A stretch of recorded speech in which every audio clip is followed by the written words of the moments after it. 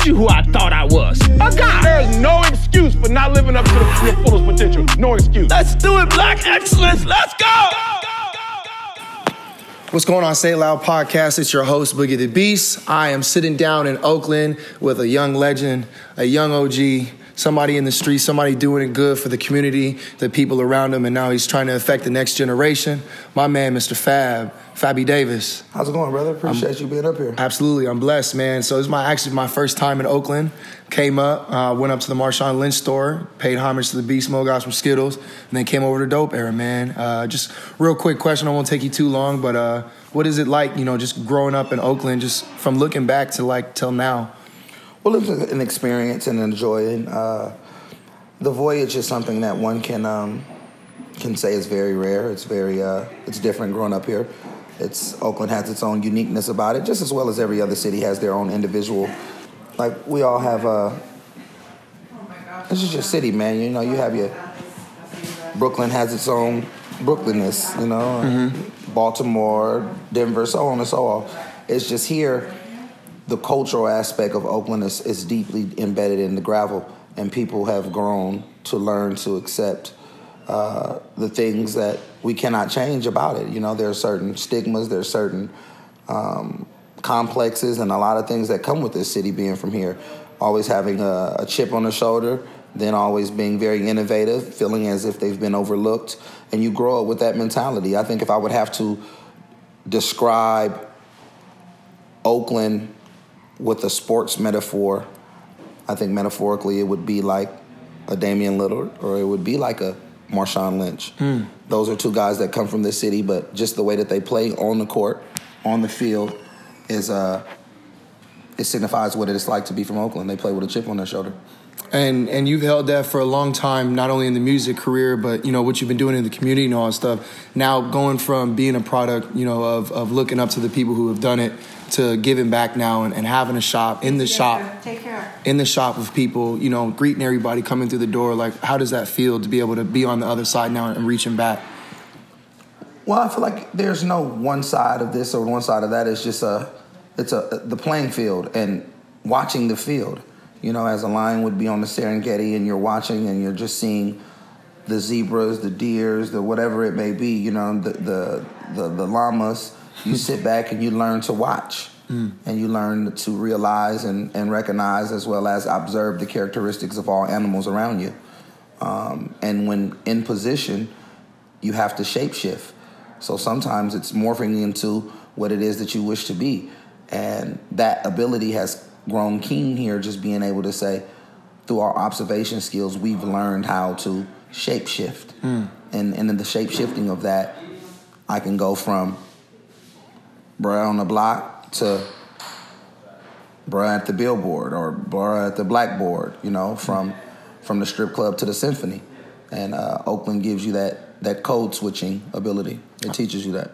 I feel that. So when it comes to the code switching and ability in the music, now, back in the day, back in my high school days, I graduated in 2010, showing off my age a little bit, but Mr. Fab was legitimately Prince of the O. Do you still hold the Prince, or do you, what was your impact in music from then until now? Do you think it's changed, or do you still kind of approach it the same way as you did when you started? My musical passion has never sought after a title. Regardless of what I'd identify with and different monikers that I went with or marketing strategies that we inoculated into our marketing ability to make people receive us as they would, perceptional-wise, it never was about a title, and it still isn't.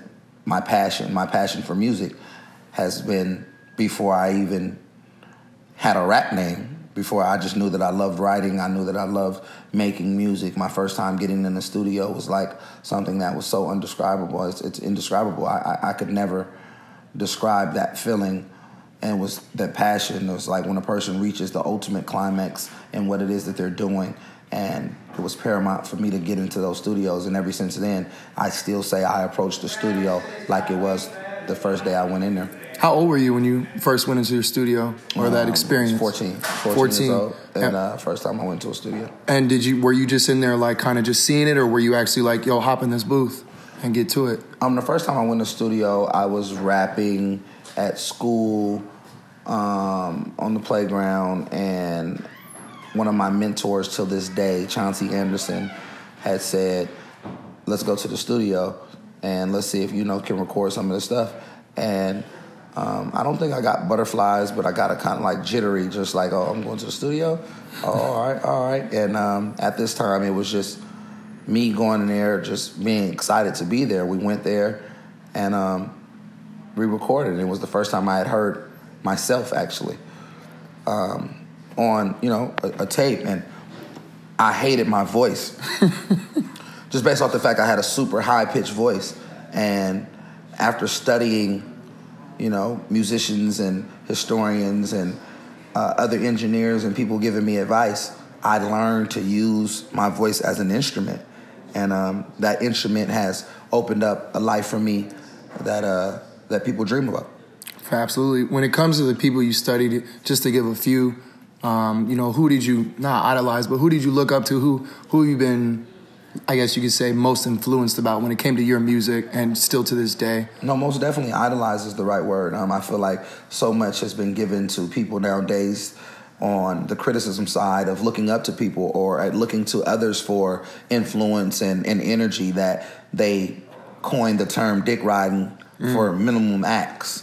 It's not dick riding if someone influences you. It's not dick riding if you tell someone, bro, I appreciate you. It's not dick riding if you admit to being influenced and idolizing someone.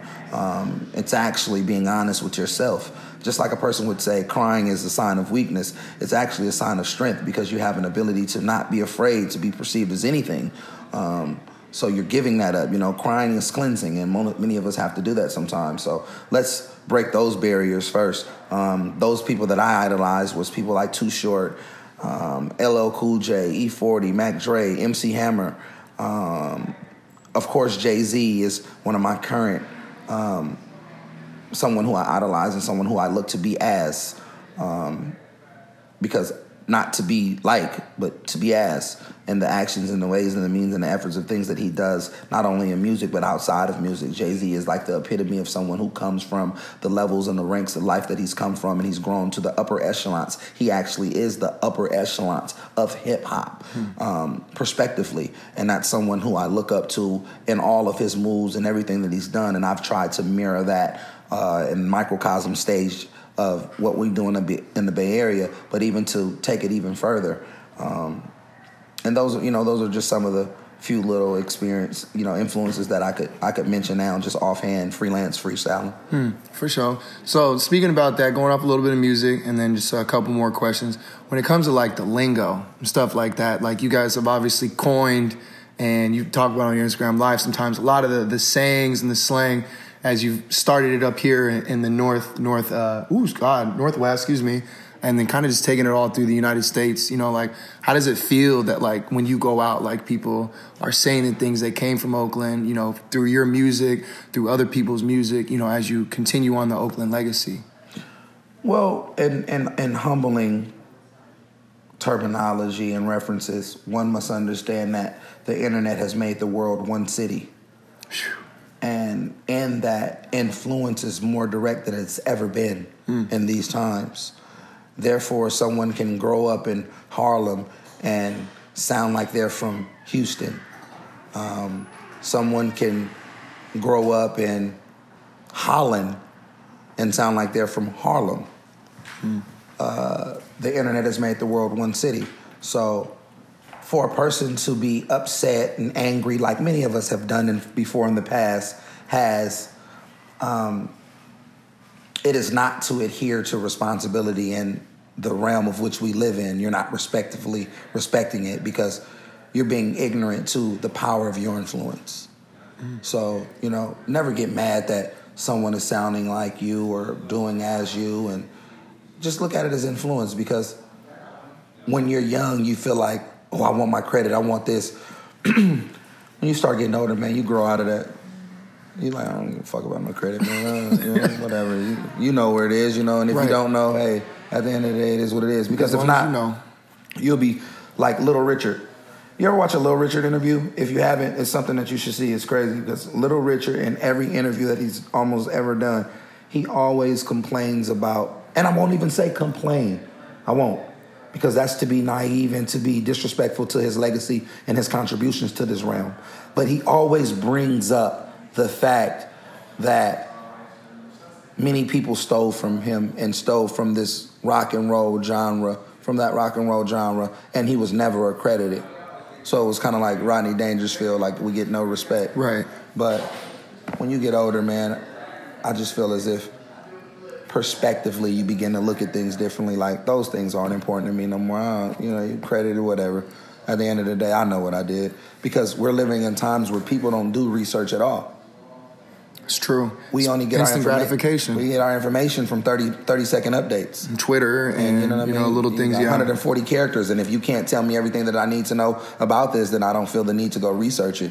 So we have instant gratification in the microwave age, and we're in the Aquarian age, so things will be exposed at a minimum platform. So at the impulse of that it comes in, that's how people take it. They never go out to choose to study beyond what social media releases. So if it's not there, I don't want to know about it. And I don't care about it. Like, you know what I mean? Whatever. Like, we live in the moments. Like, right now, no one gives a fuck what Michael Jordan did except for people who were able to witness Michael Jordan play. You know what I'm saying? They'll say Kobe Bryant's the greatest, and then they'll argue LeBron James is the greatest. And now you have people nowadays that will even argue Kevin Durant is the greatest player. And so on and so forth. It's Kyrie Irving, Steph Curry. You know, it just all depends on where you at and your perception. But no one will go out and say, well, I've watched tape of Wilt Chamberlain, or I've watched tape of Bill Russell. They don't care about those that came before them. That's why it's so easy for a person to make the mistake of saying something that offends our ancestors, or something that offends those that have fought for certain things. You know what I mean? For several years we fought for civil rights, but we never thought to be mindful to fight for human rights. You know what I mean? How can you ask for civil rights? It's a lot of I like that, yeah. You know, I mean, civil rights is something that someone fresh off a boat can come to America and get. But here it is, we've built America on the backs of our labor and hard earth, and we still fighting for civil rights. So, you know what I mean? It's all about... Damn, that's heavy. That's definitely a research topic when we get home. I promise that. One more question, and then I'm going to let you roll out. Just everything that you've been doing in the community. This is my, obviously, first time I said in Oakland, but I've seen you from Instagram, do other things, doing backpack drives, going out and talking. You've come out to Arizona a few times. This was the first time I met you at Fashion for a Cause, when you came out for one of the shows a couple years ago. Yep, the homie Freeze. Yes. Mm-hmm. When it comes to the legacy that you want to continue to grow in Oakland, into STEM research, into the community's involvement, just where does the legacy, beyond music and beyond what you're able to do to continue to grow into others, what is that one thing? Well, the curation and the legacy is in the making now. Someone asked me, even earlier today, when they were purchasing my book that I released earlier this year, and they were saying, "Is this your autobiography?" And I said, "Not at all. Like, the greatest things of my life have yet to happen yet. I'm only in the first quarter. I've got the first, second quarter. I'm in the second quarter of my life, and halftime you haven't even seen the halftime show yet." So the legacy is to continue to improve on, for one, being a better father. To me, that's more important than anything that I've ever gained, any accolade or accomplishment that I can spew and speak about on my behalf. Being a father has been my greatest contribution to this realm, and that's something that I take pride of, based off the fact that I grew up without a father. My father died early, and I know what it's like growing up in a cold world where it seems as if you have no guidance from a male. So me being influential in my daughter's life is the most important thing to me, beyond money, beyond any of those things. So that's something that I definitely want to improve on, because it's very hard being a father now with so many outside distractions and children that have access to the same things that adults have access to. It was once separated. It was once go in your room, get the hell out of grown folks' conversations. Now, I can go in my room, but I can still be in grown folks' conversations. All I got to do is go on my phone. iPad, phone, internet. You know what I'm saying? So it's very hard being a parent these days. And apparently many people aren't putting forth value and effort to make those, to merge that, to merge that, the level of understanding. So being a parent is first, continuing to indulge in philanthropy and the curation of community organizing, the galvanization of bringing people together from all different walks of life and splitting up and putting thinking vaults together. And in these think tanks, creating ideas that can definitely show a difference, creating the change that we wish to see, in the world. By action, not so much by talking. Today it's so easy to get up and talk about what you can do and what should be done, but there are many people who have a problem to every solution rather than a solution to every problem. Anytime you come up with something, they're always going to extract the wrong from whatever it may be, even if it may be little. At the minimum, they'll still do that. So my whole thing is to indulge in community activities that result in rebuilding the villages, reinventing the role models, and cleansing ourselves of the poisons that we've been plagued with in our communities. Just because you grow up in poverty doesn't mean that you have to continue the poison and the plague that goes on.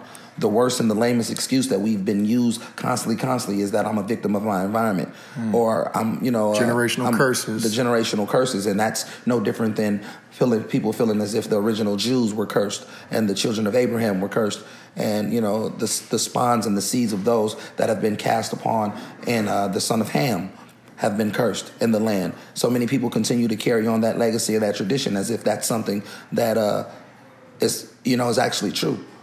It's only true if you allow it to be true. You're only pigeonholed if you allow yourself to be pigeonholed. One must begin to rise and to continue to circumvent all opportunities and possibilities in this realm. So we don't have to finish where we started. We can finish what we started, but we don't have to finish where we started.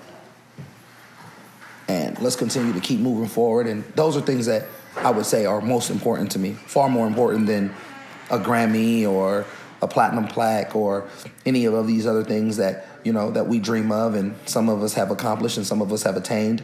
To me, they're plaques on the walls or just shows signs of my duration in the game and the things that I've done, and I'm happy about them. Never would undermine them, but to see someone come up to me and say, 10 years ago, I stood in line at your backpack giveaway, and now I'm graduating from Yale, and I appreciate you for propelling me and preparing me for some of the activities that I would soon face. I appreciate you. To me, that's more important than, and the winner is. Because I've already won with that. You know what I mean? Doing good while doing good. And it's not even halftime yet. Ain't even halftime yet. So last question, I'm going to let you get out of here. NBA Finals are on. Obviously, being from the town, do the Warriors got it? Who are they going to face? Because I already know you have the Warriors going. Who are they going to face coming out of these? I'm a super basketball fan. I'm an avid Warriors fan, of course, most definitely. Not only just because we're being hot. I've been a season ticket holder for 13 years. I've watched us when we were the laughingstock of the NBA. I've been there, been the same seat for forever. I love my team. I feel like we're in a great place right now. But we tend to get complacent due to our ability to be so good. Being good can be a curse at times. Yeah. Because some of us... Complacent, lackadaisical. Some of the best ball players that grew up in the hoods and grew up in things, they never made it. Due to the fact of they were always better than everyone else, so they never really maximized their full potential. If you continue to hear that you're good, you're great, you're expected to win, you're doing this, then you become complacent because now you feel as if you don't have that chip on your shoulder anymore, that you have to prove something to someone. And when you go in and you approach these things like, I don't got nothing to prove. In actuality, you do. You're going to get busted. You're going to get your ass beat if you don't have anything. You prove that you are who you are to be where you are.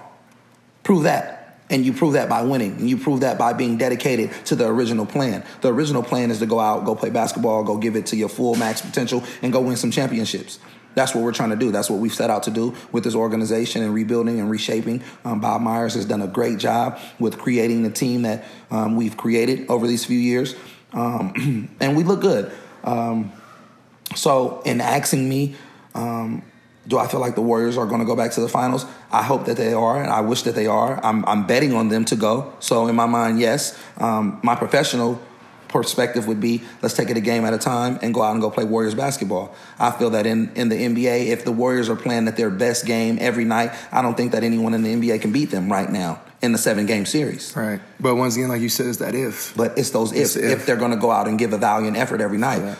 Game 2, we had a chance to see 5 starters contribute over 15 points or better. That's insane when you look at that. When you look at each player has more than 15 points on the team, on roster. That's amazing. You have Iguodala coming off the bench looking like he just went through a time machine, giving you 16. When Sean Livingston's coming off, played well. When Draymond Green is scoring, I feel like it's impossible for us to beat. We're actually 27-0 when he has a triple-double. Kevin Durant is the most unstoppable player that I feel like this generation has ever seen. Ever. Steph Curry is arguably the greatest shooter that this has ever seen. Klay Thompson is the most... the best two-way player in the NBA outside of Kawhi Leonard. You know what I'm saying? We play two-way players. He can guard the best defender, and he's streaky, but when he's on fire. And it's a beautiful thing. When those spurts come through, they come through at the right time. And we have a great coaching staff. So, yes, I feel like the Warriors are going to go to the finals. Who will be our opponent? The way Milwaukee is playing is amazing. I feel like they're coming in and, they lost the first game to Boston. But they're digging it out. They have no answer to the Greek Freak. He's another unstoppable player. He's the new Kevin Durant. One dribble from half court and dunk. It's insane. I've never seen anything like that. Without the NBA 3 steps, is actually taking 2 steps. Like, you know what I'm saying? Like it's crazy. Like, you know what I'm saying? Like, I've never seen anyone like him. Milwaukee is looking good. I love Philadelphia. If you ask me where I want to go if we go to the finals, because we travel and we go to the final games, I would love to go to Philly. I think that atmosphere would be amazing, to see out, to be around those guys. I'm pretty sure, me and Gilly will crack jokes all night. Me, Gilly, and watch Iverson and those guys do their thing. Toronto has some of the most prettiest women in facts. I go to Carabana every year, so has the prettiest women in North America.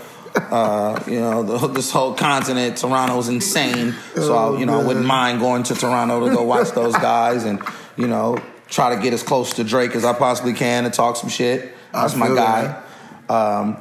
But I don't mind, man. Whoever we go play, let's just go out and play. I hope that the team can be efficient, play Warriors basketball, and bring another championship, because the sad part about it is the Golden State Warriors are leaving Oakland next year, and they're going to go play in San Francisco, which is still great for the Bay Area, but for the people that are in Oakland, California, that have lived their whole life with the Warriors being here in our backyard, that's an unfortunate situation. But what's even more disheartening to that is the hundreds of jobs that will be lost and the displacement and the economy of what that does. A lot of people, it puts them in a disposition because the new Chase Center won't hire any of the previous employees. They're going to start with a whole new staff. So they have to go through. So there's going to be hundreds of jobs of people that are going to be out of work, which is unfortunate.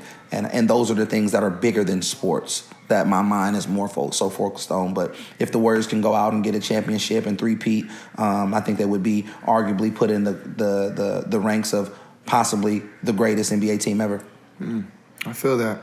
Well, hey, I'm not going to keep you too much longer. I appreciate you coming to sit down with me. Well, me coming to you and sitting down. It's all good. Just to keep up with you, your Twitter handles, what are you most active on? Where can we tap in? What can we help out with? Well, I dribble in both, man. I still dribble on the Twitter court. It's Mr. Fab, I dribble on there. I definitely slide and Euro step on that Instagram often. So you feel me?